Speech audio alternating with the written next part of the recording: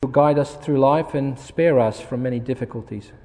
We pray that Thou would be with us and teach us, even he that presents this morning, for we need Thee every minute of the day. We ask these things in Jesus' name. Amen. Okay, as mentioned this morning, we're going to be covering spiritual gifts, learning to discern them. The scene was surreal. It looked like a bomb had exploded. Bodies were strewn haphazardly throughout the sanctuary. Some lay motionless on the ground. Others twitched spasmodically. A woman shrieked, "I'm hot, I'm hot." In front of me, a girl was shaking violently. A boy standing in the aisle chopped his hands feverishly at some imaginary object. Next to him, a man whirled around and around in a circle, and all while waves of sardonic laughter cascaded eerily throughout the sanctuary. A boy staggered drunkenly across the platform and collapsed at the feet of a man who called himself the Holy Ghost bartender. The bartender screamed, "Get him, Jesus! Get him! Get him! Get him!" Suddenly he spun around and commanded two muscle-bound men to rise. "These men," he said, "are my guardian angels." Then, as if on a cue, he moved deliberately in my direction. What happened next was best described by a charismatic pastor who was an eyewitness. I witnessed a stalking by a barroom bully. When the Holy Ghost bartender, who also refers to himself as the Holy Ghost hitman, arrived at my seat, he began threatening me, having thrown me out of the sanctuary. "I'm telling you right now," he hissed, "you'll drop dead if you prohibit what God is doing." Dramatically, he gestured toward the crowd and warned them that those like me who would dare to question that what he was doing was of God had committed the unpardonable sin and would not be forgiven in this world or in the next. The following day he crowed, "The last time I had a confrontation like that was with a bunch of Mormons. You could see their spirit, just a really religious, pharisaical spirit. That's what it is." Amen. And I smelt it. I pan-smell them religious devils from about 100 yards. I could smell them blindfolded, man. You could see last night we meant business. He labelled his critics idiots and warned that they were about to experience either riot or revival. This is what is going on in the world today, and not in a minority. This is going on all over the United States, all over Europe, all over Australia, all over, I believe, South America as well, Argentina. The faith movement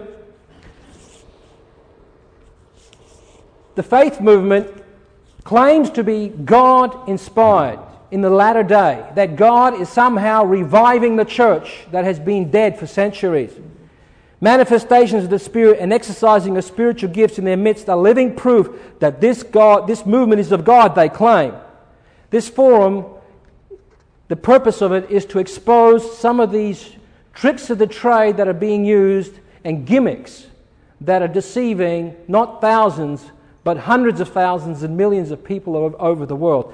Brother Edmund, can I ask you to come here? It's going to be difficult for me to go back and forth. If you can just maybe grab a chair and forward that for me. According to the Bible, according to Holman's Bible Dictionary, spiritual gifts are skills and abilities which God gives through His Holy Spirit to all Christians, which equip Christians to serve God in the Christian community. That's the definition I believe we can all accept and believe.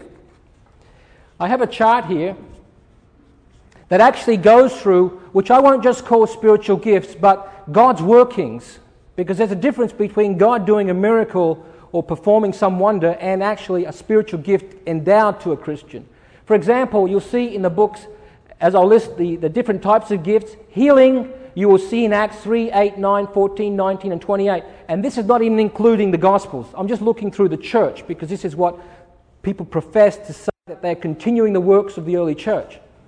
Languages are given in Acts chapter 2 and 10. Judgment, for example, Ananias and Sapphira dropping dead because of lying to the Holy Spirit, is given in Acts 5 and another one in Acts 13. Miraculous deliverance In Acts 5, the apostles being delivered from prison and so forth. The Philippian jailer and so forth. Paul and Silas being delivered. Miraculous deliverance. Earth tremors in Acts 4. Exorcism, casting out of demons and devils in Acts 8 and 16. Vision revealing God's will in Acts 10, 16, 18 and so forth. Prediction of the future in Acts 11 and 21. Teaching Acts 13 and 15. And raising from the dead, Dorcas and Eutychus in those chapters, as you can see. The gifts of the Spirit is different than God Himself coming down and intervening in the affairs of humankind. Next slide, please. The gifts of the Spirit, we can see, what are they? We can see in the book of Corinthians, there are 2 blocks really of that list detailed gifts in 1 Corinthians 12 and Romans 12. They're sort of the parallel chapters. You can see there's word of wisdom, word of knowledge, faith, healing, miracles, discernment of spirits, speaking in tongues, interpretation of tongues. And these are sort of some of them are the supernatural gifts, if you will.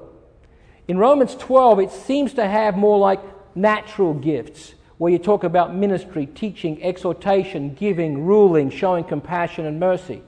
And they're both gifts. They're both categories of gifts. One is, if you want to categorize them as supernatural, the other as natural. Next. What is the meaning behind all these gifts, and what is the purpose for it?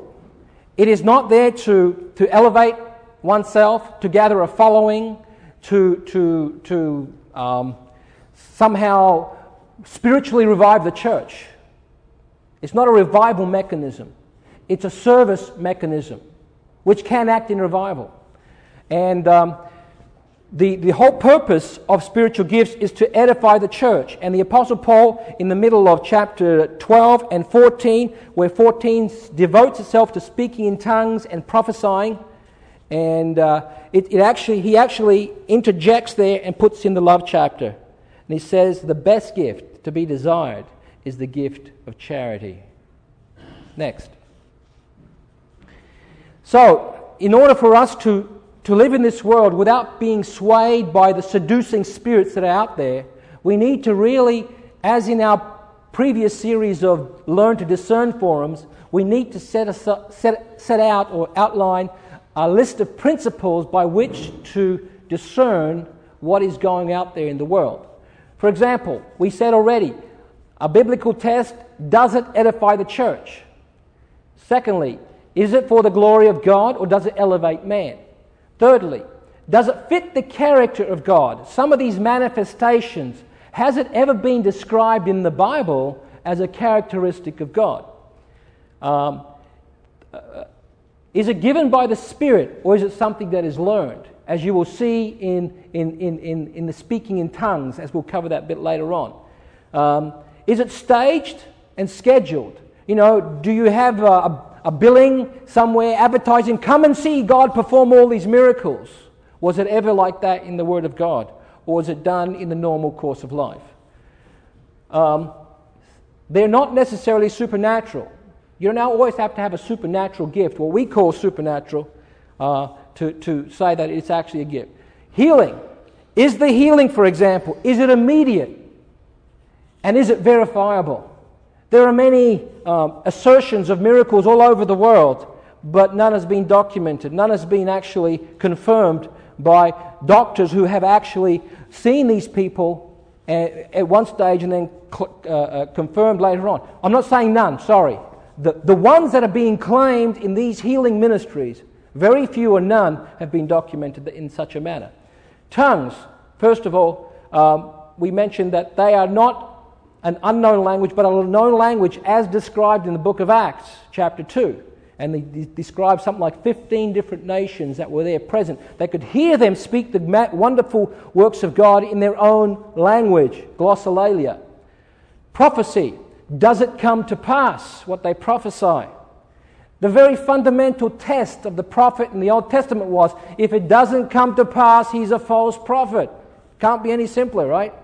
And lastly, from a spiritual man, is this man's life reflect what he's saying and teaching? I want to quote to you a scripture in reference to that. And this is a very important scripture for us to remember in general, whether it's teaching from the pulpit in our ways of doctrine and so forth. In 2 Timothy 3:14 it says, "But continue thou in the things which thou hast learned and hast been assured of, knowing whom thou hast learned them from." Very important. Who is it that's teaching you these things? Someone that cares for your soul or someone that cares for your pocket? Okay. There are different schools of thought on spiritual gifts. Throughout the ages, people have said gifts ceased in the early church. They were only gifts for the early church because they were there for confirming the gospel, confirming Jesus Christ and so forth. But once we received the Word of God, there was no need for spiritual gifts, and therefore they ceased. The cessationists believe that. There's a continuationist that believe that gifts continue all the way through the church history and are here with us today. Then there's what you call the end-time restorationists who say, yep, they ceased and they were dormant for a while, and now because we are close to the coming of Christ, they've reappeared, and in powerful ways. So, we can see perhaps from the cessationist point of view, it says charity doesn't fail. Whether there be prophecies, they shall fail, they shall stop, so forth. Whether there be tongues, they shall cease. Whether there be knowledge, it shall vanish away. People take this scripture and say, that's what it means. It's going to stop one day. They were only the signs of the apostles. This was a mark of an apostle if you had these certain spiritual gifts. And notice in 2 Corinthians 12, it says, "Truly the signs of an apostle were wrought among you in all patience." And patience is not what we would normally consider to be a supernatural gift. We all believe we have some amount of patience. In all patience, in signs, in wonders and mighty deeds. And then also, not to completely eradicate miracles in our day, these believe that yes, God does perform miracles, but He performs them, and we haven't been given certain gifts today that some of the apostles had. The continuationists, again I said, were gifts of the early church. But what does history show? Let's look into what history shows. There's a document, and I'm not going to go through all of these, but there's about 15 or 16 different references in the documents outside of the Bible. And I want to shed a bit of caution here, because even though there are writings outside of the Bible, they're not necessarily to be believed, but you can know from them what was going through the minds of the people at the time and what they perhaps thought was right or thought was true, okay? So the Didache was written between somewhere 550 to 100 AD. It was otherwise known as the writings of the 12 apostles. They mainly concentrated on the gifts of speaking, prophecy, speaking in tongues and so forth. And you can see here in this chapter 10:7, it says, all the prophets allow the prophets to give thanks as much as they wish. They believed they had prophets in the church in that time. Next slide. This attitude is revealed again later on, where it says, "And you shall neither test nor judge any prophet who is speaking in the Spirit, for every sin will be forgiven, but this one will not be." They considered a prophet to be speaking the divine word of God was such a serious thing that if you questioned them, you'd be sinning greatly. However, they also believed that there could be some false prophets, and there was a suspicion on some of the claims that were made. And not everyone who is speaking in the Spirit is a prophet, so they were somewhat cautious about that as well. The true test of a prophet, as mentioned earlier, in Deuteronomy 18:20 says, "But the prophet which shall presume to speak a word in my name." You're saying, God told me this. That's a serious thing. If you claim that God told you this in a prophetic sense, which I have not commanded him to speak, or that shall speak in the name of other gods, even that prophet shall die. The penalty for such a sin was death. So it's a serious thing to say, God told me. You better be sure that God told you, and it wasn't the other spirit. Next. Another one here.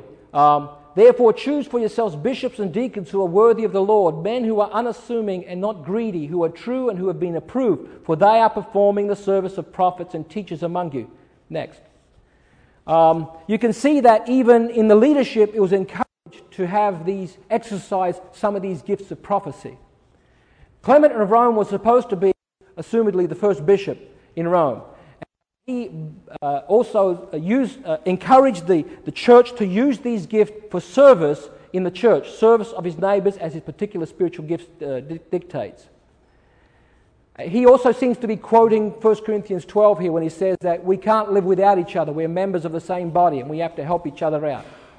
Ignatius of Antioch lived at the turn of the century. He wrote to another bishop, Polycarp, who was assumedly the bishop of Smyrna, and may have been the one that Jesus was speaking about, the angel at the church of Smyrna. Ignatius wrote to Polycarp saying, "Ask for invisible things so that they may be made manifest, in order that you may lack nothing and abound with all spiritual gifts." So they still had in their minds that, yes, there is this thing called spiritual gifts, and we're going to get to the extent of that. In another position, he sort of felt himself that he was a prophet. "While I was among you, I cried out, I was speaking with a loud voice." And that was sort of the characteristic of the prophet, where the prophet would say, "Thus saith the Lord." And that was sort of the sign of a prophet, like John the Baptist, or crying in the wilderness, or Elijah, right? Next slide, please. The shepherd Hermas realized that we have to test the spirits. And he said, by his life, you test the man. And we refer back to 2 Timothy 3:14, right? His life has to match his words. His walk has to match his talk. Next. Let's keep going for the sake of time. I'm going to just go through there. Most of you have heard of Justin Martyr. Go back a bit. Most of you have heard of Justin Martyr, who was a philosopher turned Christian. And he also believed that one receives a spirit of understanding, of counsel, of strength, of healing, of foreknowledge, and the fear of God. Next. Now, we come perhaps to the first case which I would equate to today's charismatic leaders. What I would say and agree with the author of Counterfeit Revival were counterfeit revival leaders. As a matter of fact, Montanus was deemed to be a heretic in his time by others. At least we're looking back. Because Montanus believed that anyone that wanted to be saved had to come through him to confess their sins. His female prophetesses divorced their husbands in order to become his partners in this team effort. And on top of that, they profess to have revealed the direct revelation from God, saying, "I am the Father and the Son and the Paraclete. You shall not hear from me, but you have heard from Christ," and so forth. They're prophesying what they believe is directly coming from God. Next slide. However, someone by the name of Apollinarius writes about them and says Montanus' ecstasy, his being filled with the God, resulted in unusual speech. He began to speak ecstatic and to speak and to talk strangely about Maximilla and her colleague, so that they spoke madly and improperly and strangely like Montanus. And the last passage says, because we did not receive their chattering prophets. Next slide. And we're going to go through. There's Celsus, who was a pagan that argued against Christianity, but he witnessed this raving and entirely unknown speech, which was, he criticized the Christians for doing that. You remember in 1 Corinthians 14 when he says, Apostle Paul says, what would happen if an unbeliever came into your assembly and he saw you just talking in all these strange tongues? Won't he think that you're mad? He said it's better not to speak in tongues when you're together. It's better to speak and prophesy the word of God. Next. I'll keep on going through. Irenaeus had some thoughts on that too. Keep going. For the sake of time, you can see that there are several, and I think this is the last one. There are several people throughout the ages, up to about the 3rd or 4th century, that actually either talked about gifts or some minor traces of witnessing gifts in the early church. Origen, he was about 230-40 AD, he, in his time, saying, we see only traces, and they sort of died down by the 3rd century, end of the 3rd century. So, the early church church conclusion, and I obtained this from actually a Pentecostal, it was a PhD that he did in his seminary, who was a Pentecostal, and I got this information from him. And even as biased as you may think it may have been, I didn't find a lot of teeth in there concerning valid examples of actual miracles occurring. What you see mostly of is these speaking gifts, prophecy, speaking in tongues, and wisdom and so forth. But there was very few that I can remember that they talked about actual healings, or examples, should I say, of actual healings. So, the end-time restorationists, this is a third group, remember, they believe that the restoration of gifts ushers in the return of Christ. They believe that there is end-time healing, end-time tongues, end-time prophets, and end-time charismatic unity. This is what they're heading for. They're heading for an ecumenical movement to unite all the religions of the world. They claim that they have super apostles, and that term is not new. If you read in 2 Corinthians 11, I believe, when the Apostle Paul says that I was not behind the chiefest apostles, the word there used is actually super apostle if you translate it literally. Even during the time of Paul, there were those that felt that they were the super apostles. But the Apostle Paul said, I show my marks as a super apostle. All the beatings and the whippings and the lashings and the persecution that he had to undergo and survive. That was his marks of an apostle. So, we're talking about the end-time restoration of tongues. Way back at the very first day and the turn of the 19th century, or the 20th century, 1900, in Topeka, Kansas, there was a man by the name of Charles Parham. And he laid hands on a woman by the name of Agnes Osman, and she begins to speak and write in Chinese. This is his claim, right? So she writes and speaks in Chinese. And so he had this vision now that, hey, this is how God is going to spread the gospel to the whole world, and you don't even have to learn the language. So he started training his disciples, one of which was the name of Alfred Garr, whom he sent to India. He went there and he tried to do this what he called speaking in Indian, and the results were disastrous. He was completely devastated, and he came back with his tail behind his legs, so to speak. Actually, he went to another country and started from basic principles of just preaching the gospel in his own language, or in the learned language that he learned, should I say, and his results were far more glorifying God. Students were told that we were told that students spoke in 21 unknown languages. Later on, this man, Charles Parham, actually supported the Ku Klux Klan. I'm giving you now this test. Is this man really spiritually endowed? Would God support something like that where he would actually be a racist? He had a disciple by the name of William Seymour who really was interested in his ability to speak in tongues, but Parham didn't allow him to attend his assembly because he was black. Well, this Seymour was so obsessed with speaking in tongues, it is reported that he and 7 others one day fell to the floor in ecstasy, and this sort of revival started. And at his services, there came this Jenny Moore, who begins all of a sudden to sing in Hebrew. On April 18, 1906, the LA Times had headlines about this phenomenon. And people from all over the place were coming to 314 or 312 Azusa Street in Los Angeles to see these phenomena. And you know who came with them?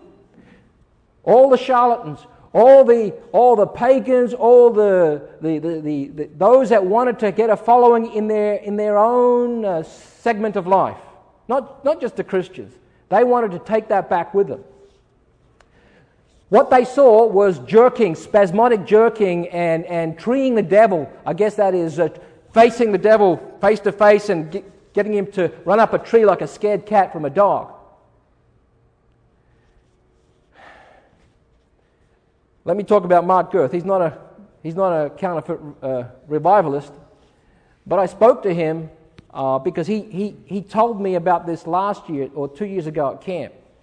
When he talked to me about before coming to the Apostolic Christian Church, he was involved with the Pentecostal church. And he wanted to be baptized there. And before he was baptized, the leaders of the church said, you must speak in tongues if you're going to get baptized.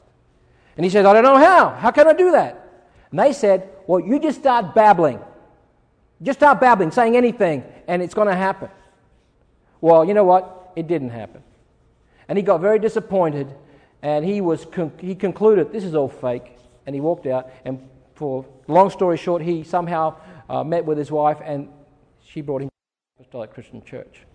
He asked me to freely share this. He has other experiences too. If you ever talk to him, he'll tell you all about them. Then you have the end-time restoration of healing. There was a man by the name of Asa Alonso Allen between 1911 and 1970. He claimed that he could raise the dead. And he was a member of the Assemblies of God church.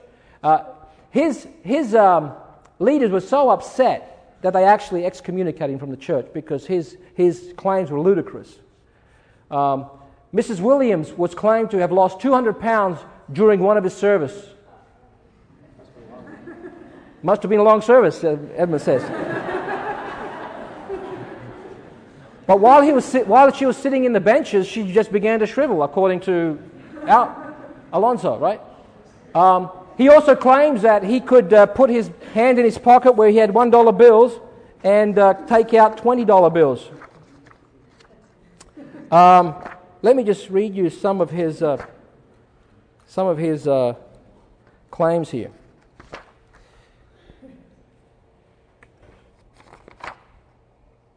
Here we are.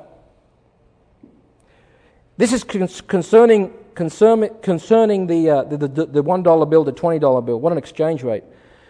Of course, some of you don't believe this. Listen, you old skeptic, you don't have to believe it because it doesn't happen to you. But it happened to me. I tell you why. I decreed a thing. God said, thou shalt decree a thing, and it shall be established unto thee. I believe I can command God to perform a miracle for you financially. When you do, God can turn dollar bills into 20s.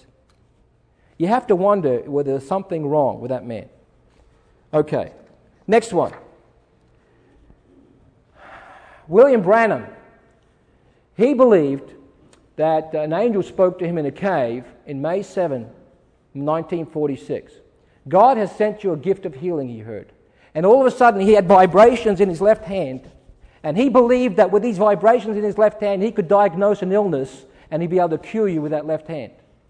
But he could only cure you while the angel was present. If the angel wasn't present, he couldn't do it. I'm sure that he used the excuse that, well, I couldn't cure you today because the angel wasn't present. 1963, he declared that he came in the spirit of Elijah. Paul Cain, another counterfeit revivalist, says he was the greatest prophet in his life. He denied the Trinity. He required to rebaptize only in the name of Jesus. If you were to come to his church, you'd have to be rebaptized, every one of you, in the name of Jesus, because he didn't believe in the Trinity. Because you couldn't be baptized in the name of the Holy Spirit. He died in a head-on collision with a drunk, and he also had followers after him. Next. Jack Coe. He claimed to have picked up people out of wheelchairs. He was endorsed by Oral Roberts. You know Oral, who told the nation that if you don't pray for me that God delivers $10 million by Sunday, I'm a dead man. And guess what? They came through. They came through.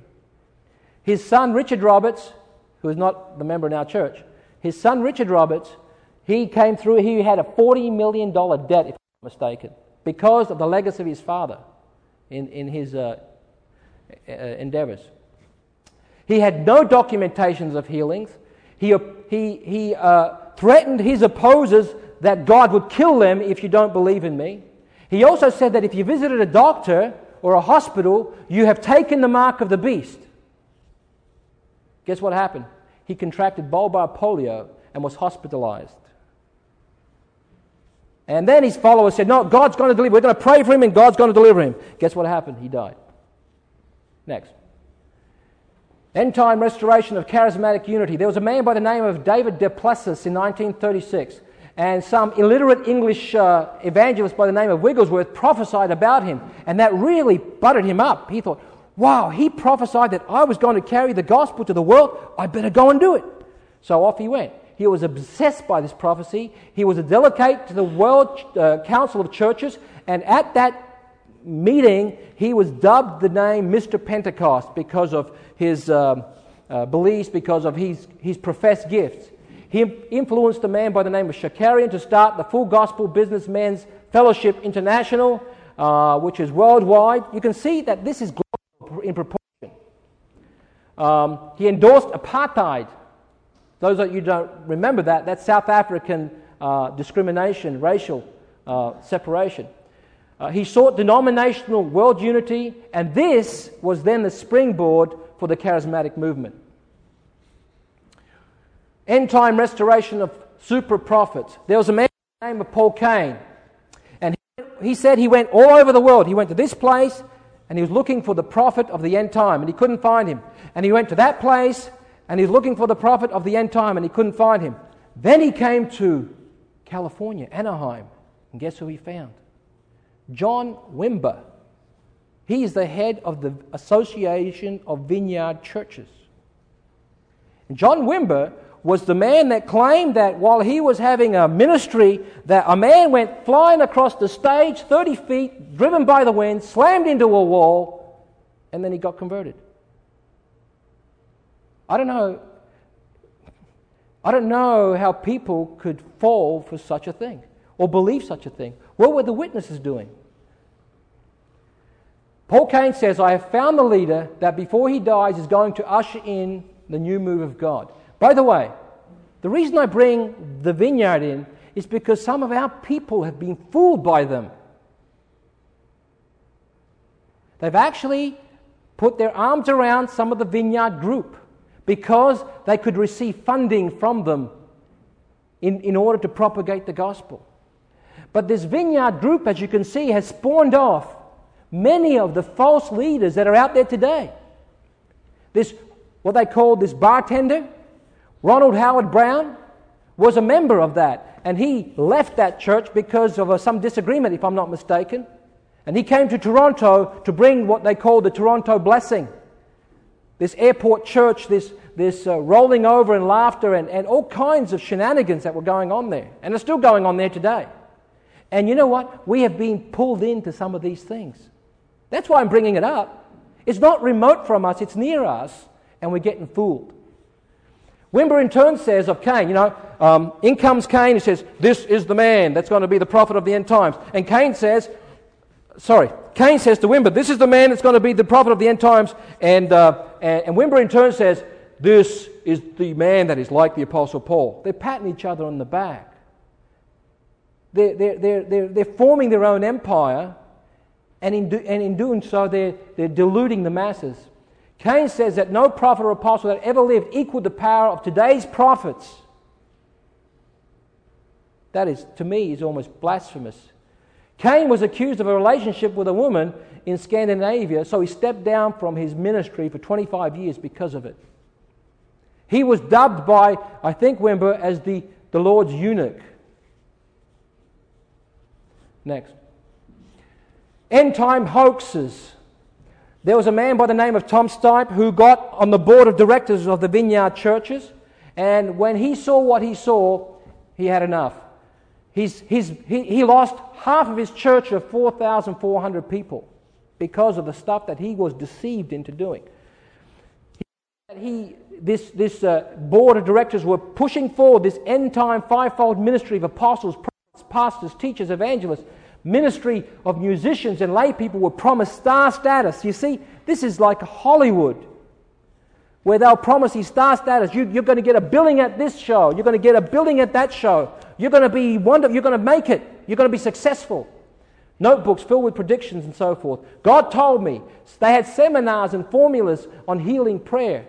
Tom Stipe was so frustrated he returned back to his home church, and he also said, time to get back to the basics.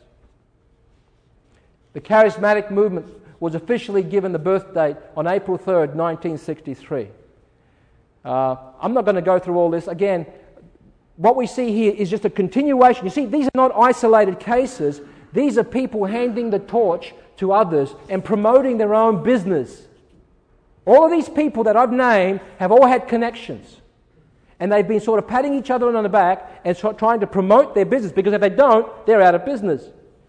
The first wave of the charismatic movement was believed to be an evidence, the evidence. If you didn't speak in tongues, you weren't born again. And then they realized people couldn't take that. That wasn't scriptural. I can't believe that. So then they sort of softened it and says, well, the second wave, tongues were just an evidence of being born again, to draw the masses. Do these spiritual gifts meet our biblical test, what we have seen already? Do they edify the church? Do they bring glory to God and not to man? Certainly not the second one. Does it fit the character of God? Rolling over the stage, barking like dogs, roaring like lions, cackling like chickens, flapping your wings.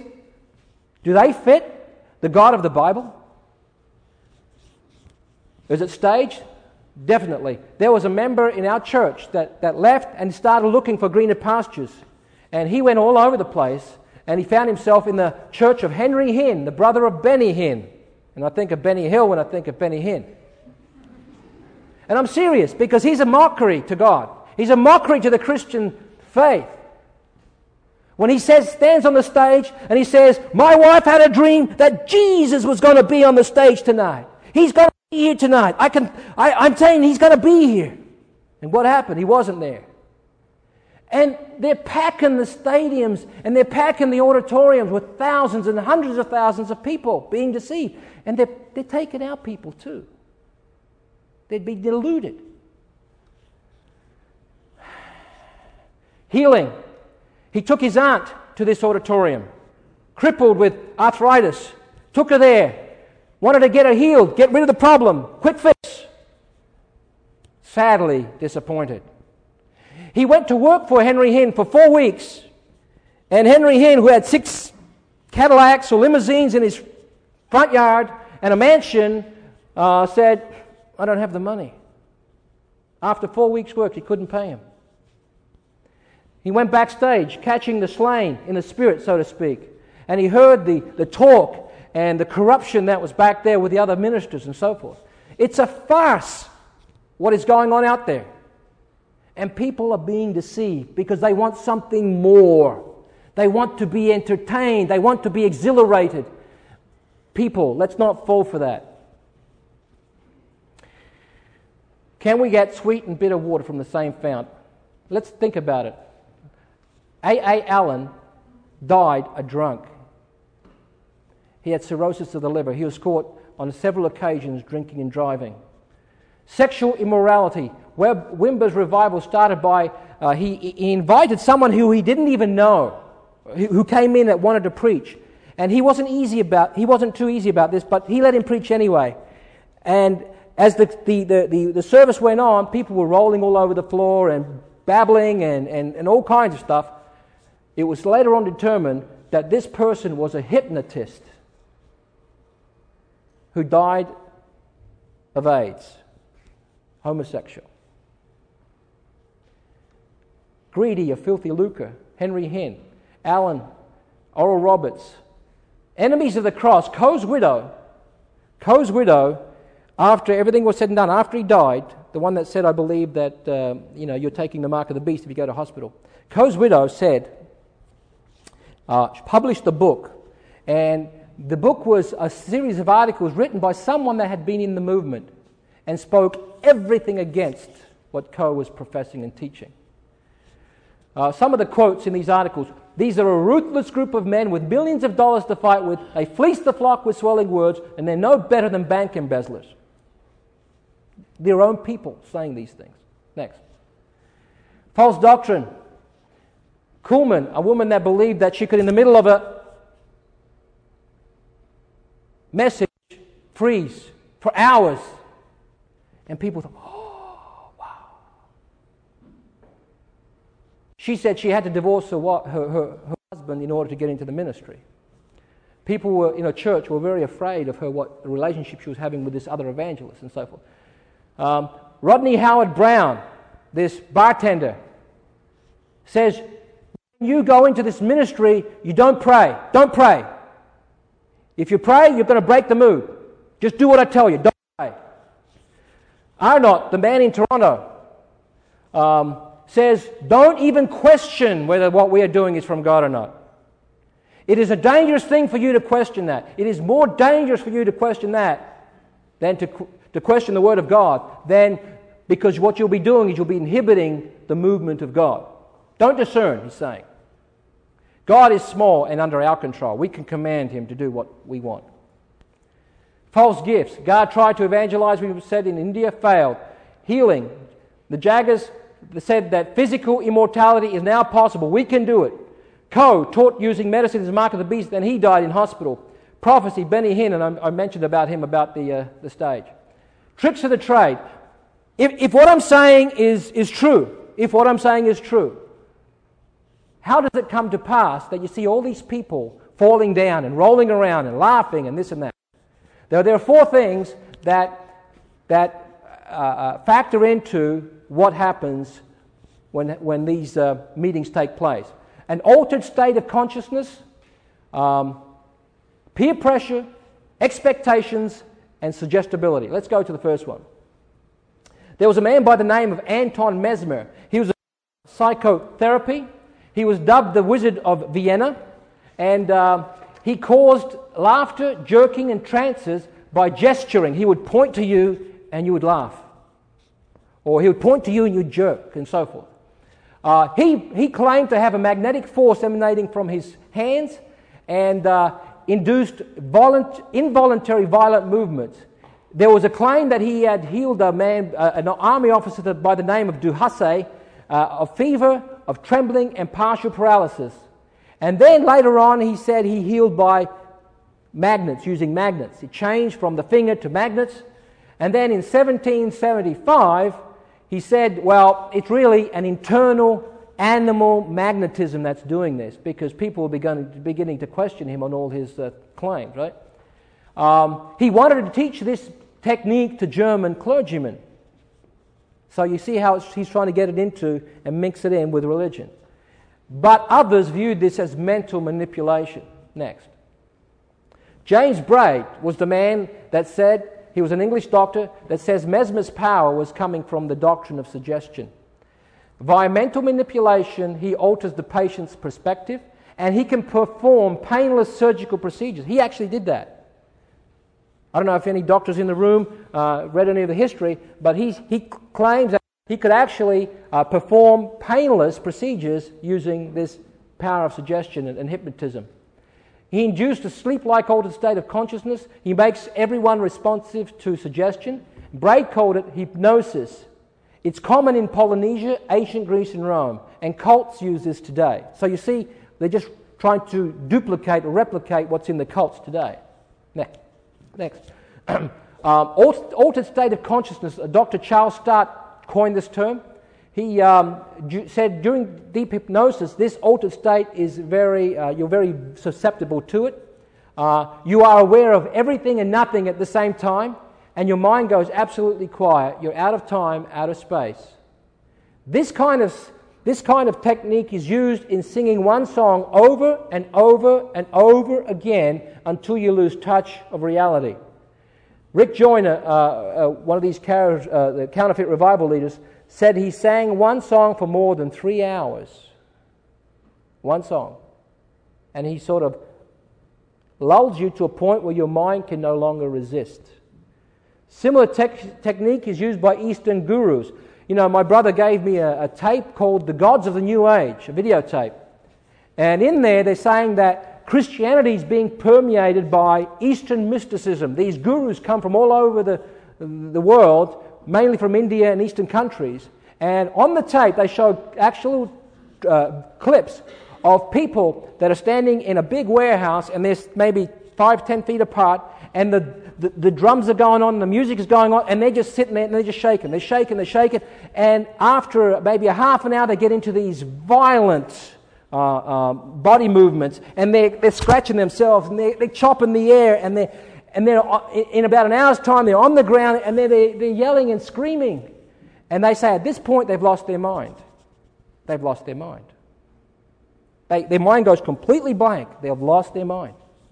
I've seen it with my own eyes on the videotape. Person in the altered state of consciousness often fears losing a grip on reality. Next. These counterfeit revivalists say God offends the mind in order to reveal the heart. God offends your mind to reveal the heart. You're not supposed to think. They can't understand what God is doing in these meetings with the analytical mind. You can only understand it with your heart. Ronald Howard Brown prohibits anyone from praying. It breaks the mood. If your prayer had helped, he said, it would have helped you now. So now you get laughing. Do it. You can see the intimidation. You can see that weak minds will succumb to that. Now people on the lines, wait for me. Come and lay hands on you. Don't pray. Please don't pray. This is a command. If you didn't obey it, the reason you didn't have the experience, because you didn't obey me. Guru Rajneesh says the goal is to create a new man, one who is happily. They do it in their own religions. Dynamic meditation, unison chants, repetitive physical motions, hands chopping frantically, heads thrown back and forth, laughing, sobbing uncontrollably, mind-altering hyperventilation. You know when you hyperventilate, you go faint? You can't think too well, can you? Hindu gurus encourage trance to discover our higher self. I've mentioned the gods of the New Age. The danger is here is not just of losing your mind, but by spiritual corruption, demon possession, and insanity. The counterfeit revivalist called this being drunk in the Spirit. Does the Spirit make us out of control? John Arnott said the Holy Spirit is not a gentleman like people think. He can be violent to you. He admits that people are deeply frightened. And there's one a man by the name of Campbell whose wife was suddenly seized by God. He was so scared that he started screaming. For the first 6 months, Campbell said, I was so scared to go home with her at night. I'm not kidding. They wanted to put him in a closet. The behavior of the Holy Spirit was so out of control that, as Campbell put it, we don't want to let him out of the back room. I know I'm talking absurdities here, but I just want to show you these are connected with the mainline churches out there, where people are flocking to in the thousands. Then you have the peer pressure. Mark Twain, I'm a bit behind here. Mark Twain, as a little boy, experienced this at the fair when he wanted to be that man on the stage that was being led around by the hypnotist. And he folded to every beck and command so that he could be the one that's on the stage. And he wasn't really hypnotized by this hypnotist, but he did everything that this hypnotist wanted him to do, even to the point where he let the crowd put pins into his arm a third of the way. And he said that he did this, he endured the pain so that he wouldn't look like he was dumb or stupid or things like that. And he said, I endured so much excruciating pain just so that I could be a part of it. Okay. Next, we're going to go into the next aspect. Carefully crafted services. The services that these people normally come up with first started with testimonies. Selected people in the crowd stand up and say, I was once blind. I was like you. I doubted the manifestations of God. But God brought me here. And look at me today, and so forth. Graphic animated demonstrations of what happened. Then they have a time of teaching, and the teacher would get up and says, when Saul was going to Damascus, he was uninitiated, but when Christ hit him, he became initiated. Which one do you want to be? Initiated or uninitiated? And we're sort of like the emperor without, the emperor's clothes. Well, I want to be the initiated one. And we sort of allow ourselves to be pressured into that position. The time of ministry. This is a time when people do their thing now. After this long, long time of testimonies and teaching and music, then it's time of ministry. Then they do their thing. People in the crowd laugh, flap, roll over. They do everything because they see everybody else doing it and they think it's normal. Next slide. Expectations, remember? Do you want to be great? Do you want to be a star for God? Do you want to be enlisted in Joel's end-time army? Do you want to be invincible? This is the greatest revival of all times. I mean, this is salesmanship at its best. I remember when I was selling pots and pans, they were telling me, hold up the old pot first and the new pot. Which one would you rather have? Next. I like that one. Come back. These are really evangelistic stories. They stretch the truth to the limit, to the time it breaks, like falsehood. The power of suggestion. Some people are more suggestible to others. 1 in 12 Americans is susceptible to creating memory out of thin air and then believing it. Oh, I remember that. Never happened. This is what they call the grade 5 syndrome. Vivid visual imaginations grade 5ers have. Grade 5ers are very trusting. They desire to please. They accept contradictory experiences. They affiliate with new or unusual events. They relate experience to their own self-perception.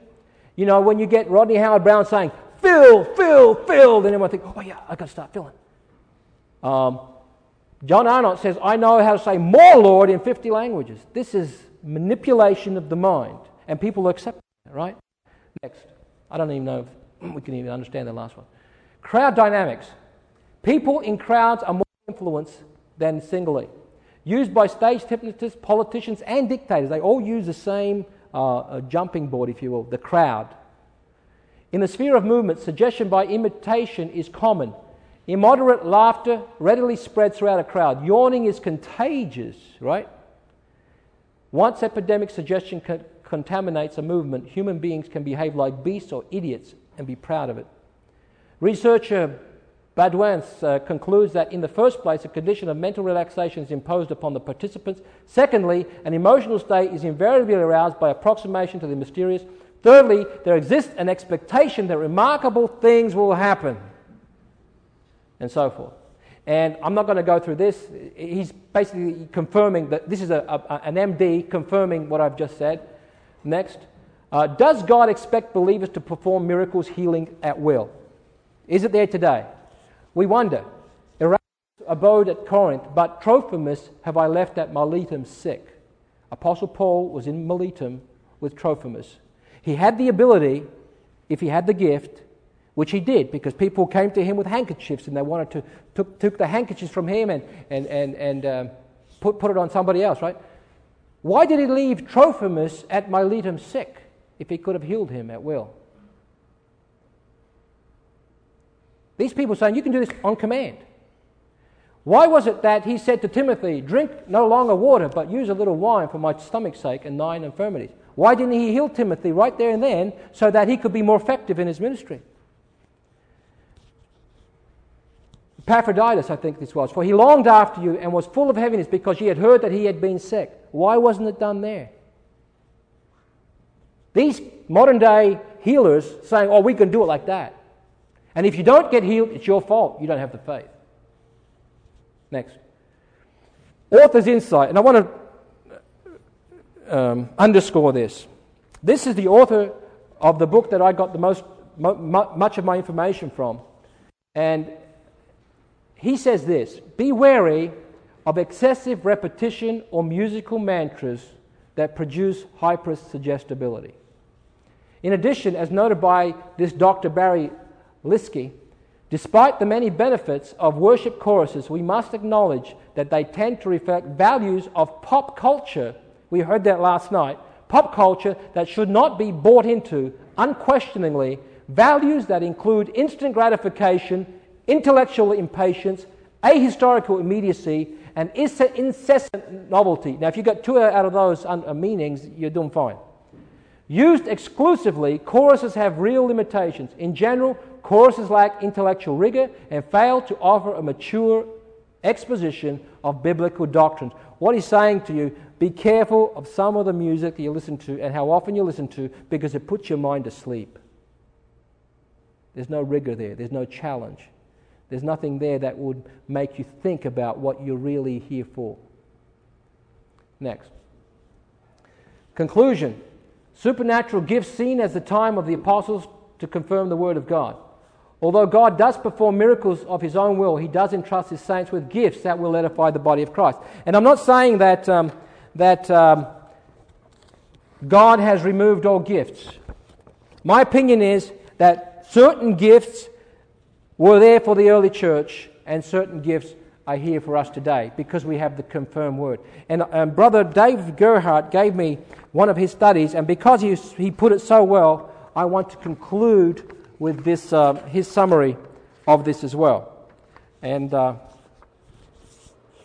the question which he posed, are all today, or did some cease at the end of the apostolic age? The word apostle occurs approximately 75 times in the New Testament, in 19 of the 27 books. Because it refers to the office that died out when the apostles passed away, many exclude it from the list of gifts. It is believed that the apostolic gift was necessary only for the beginning of the church and that it ceased at the end of the apostolic age. In several ways, the apostles were unique. 1, they had been with Jesus from the beginning. 2, they had a personal call from Christ. 3, they were witnesses of the resurrection. 4, they laid doctrinal foundation of the church. 5, they laid the structural foundation of the church. 6, the church was built upon the foundation of the apostles and the prophets. 6 is they had power to work miracles. The purpose of this miraculous power was to authenticate the apostolic witness. And he gives scriptures, quotes here. They will one day sit on the 12 thrones judging the 12 tribes of Israel, and their names will be inscribed on 12 foundations of the New Jerusalem. The apostles were unique in these ways. No one of a later generation could meet these qualifications. Thus, there could never be any such thing as apostolic successors. The office could not be repeated or transmitted. When the apostles died, the office of the apostleship died with them. Those who made false claim to this office were called liars in Revelations 2:2. Many today believe that when the apostles died, the signs gifts diminished dramatically or disappeared. There are other scripture references in Mark chapter 16, in Hebrews chapter 2 that also support this conclusion here. I'm sorry I had to get through it that quickly. There's far more absurdity out there which I don't want to bore you with. But I will leave you with maybe 5 minutes or so of questions if you have any questions or comments. Brother Fred. Appreciate the talk from Dr. Certainly a lot of sharp things out there. In discernment, how do we discern when God really does want to honor simple childlike prayers for a sick one of ours? And sometimes the atmosphere of unbelief is in our country, our sophistication and whatnot. Certainly I know the purpose of your forum is not to dampen our spirit of prayer or No, not at all. or that. So there is a discernment of how God heals today, and it's not a sermon on stuff. Right. He does it behind the scenes in simple, childlike faith. When we cry out to God, He still hears the prayers of the saints. We see that in our missions around the world when it's done in a biblical way. Exactly, and that's why at the beginning of the forum I was very clear, or tried to be very clear on the difference between spiritual gifts and God's working. We can, with a very childlike faith, as you said, lay our petitions before the Lord, and He will hear us if He chooses to. If He chooses to heal, He will. If it's now the appointed time to take our loved ones away from us, He'll do that. And we are not to stop praying. James 5:17, I think, says, "The effectual, fervent prayer of a righteous man availeth much." Brother Bob, you have a question. And He also chooses the time and the method by which He will heal, even after the prayer. Exactly. A sister come to me many, many years ago, very dear to our family, that said, "God has revealed to me that if you lay your hands on me and pray, I will not be depressed again." I said, "Sister," I wasn't even a minister. And I said, "Sister, you know what? Scripture says, go to the elder and he will..." No. God said you need to do that. And God did that for my benefit, not hers, because Oral Roberts and his henchmen were going through the city of Mansfield at that time. There you go. And I was persuaded to do it, and because she said, and we knew that she was going to leave the Mansfield congregation, go somewhere else, and this prayer needed to take place before that.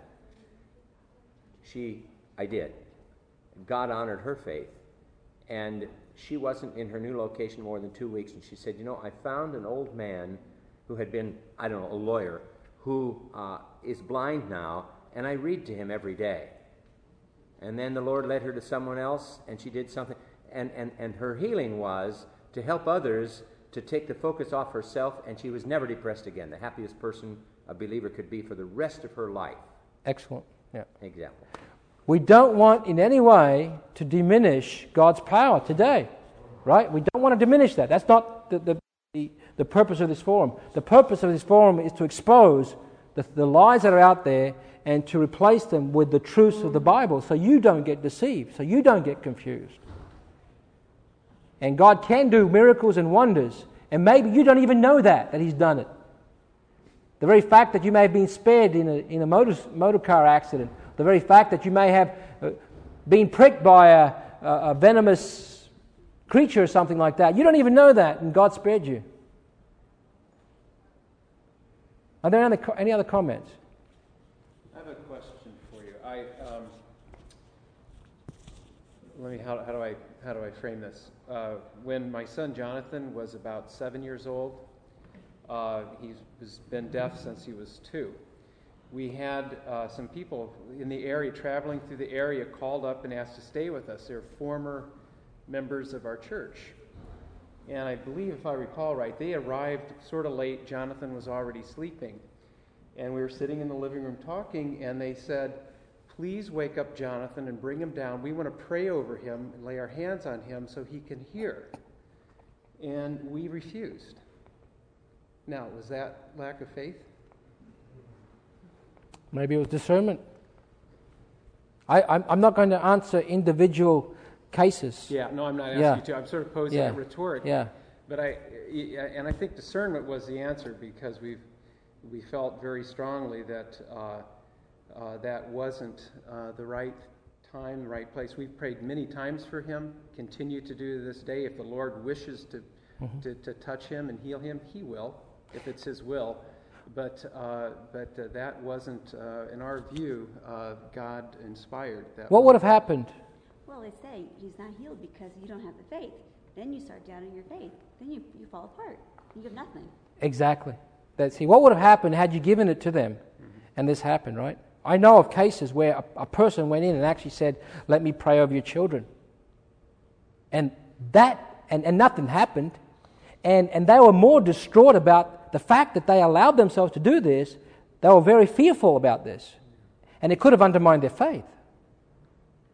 You see, discernment, right there, the Holy Spirit will tell you in that hour what you shall say.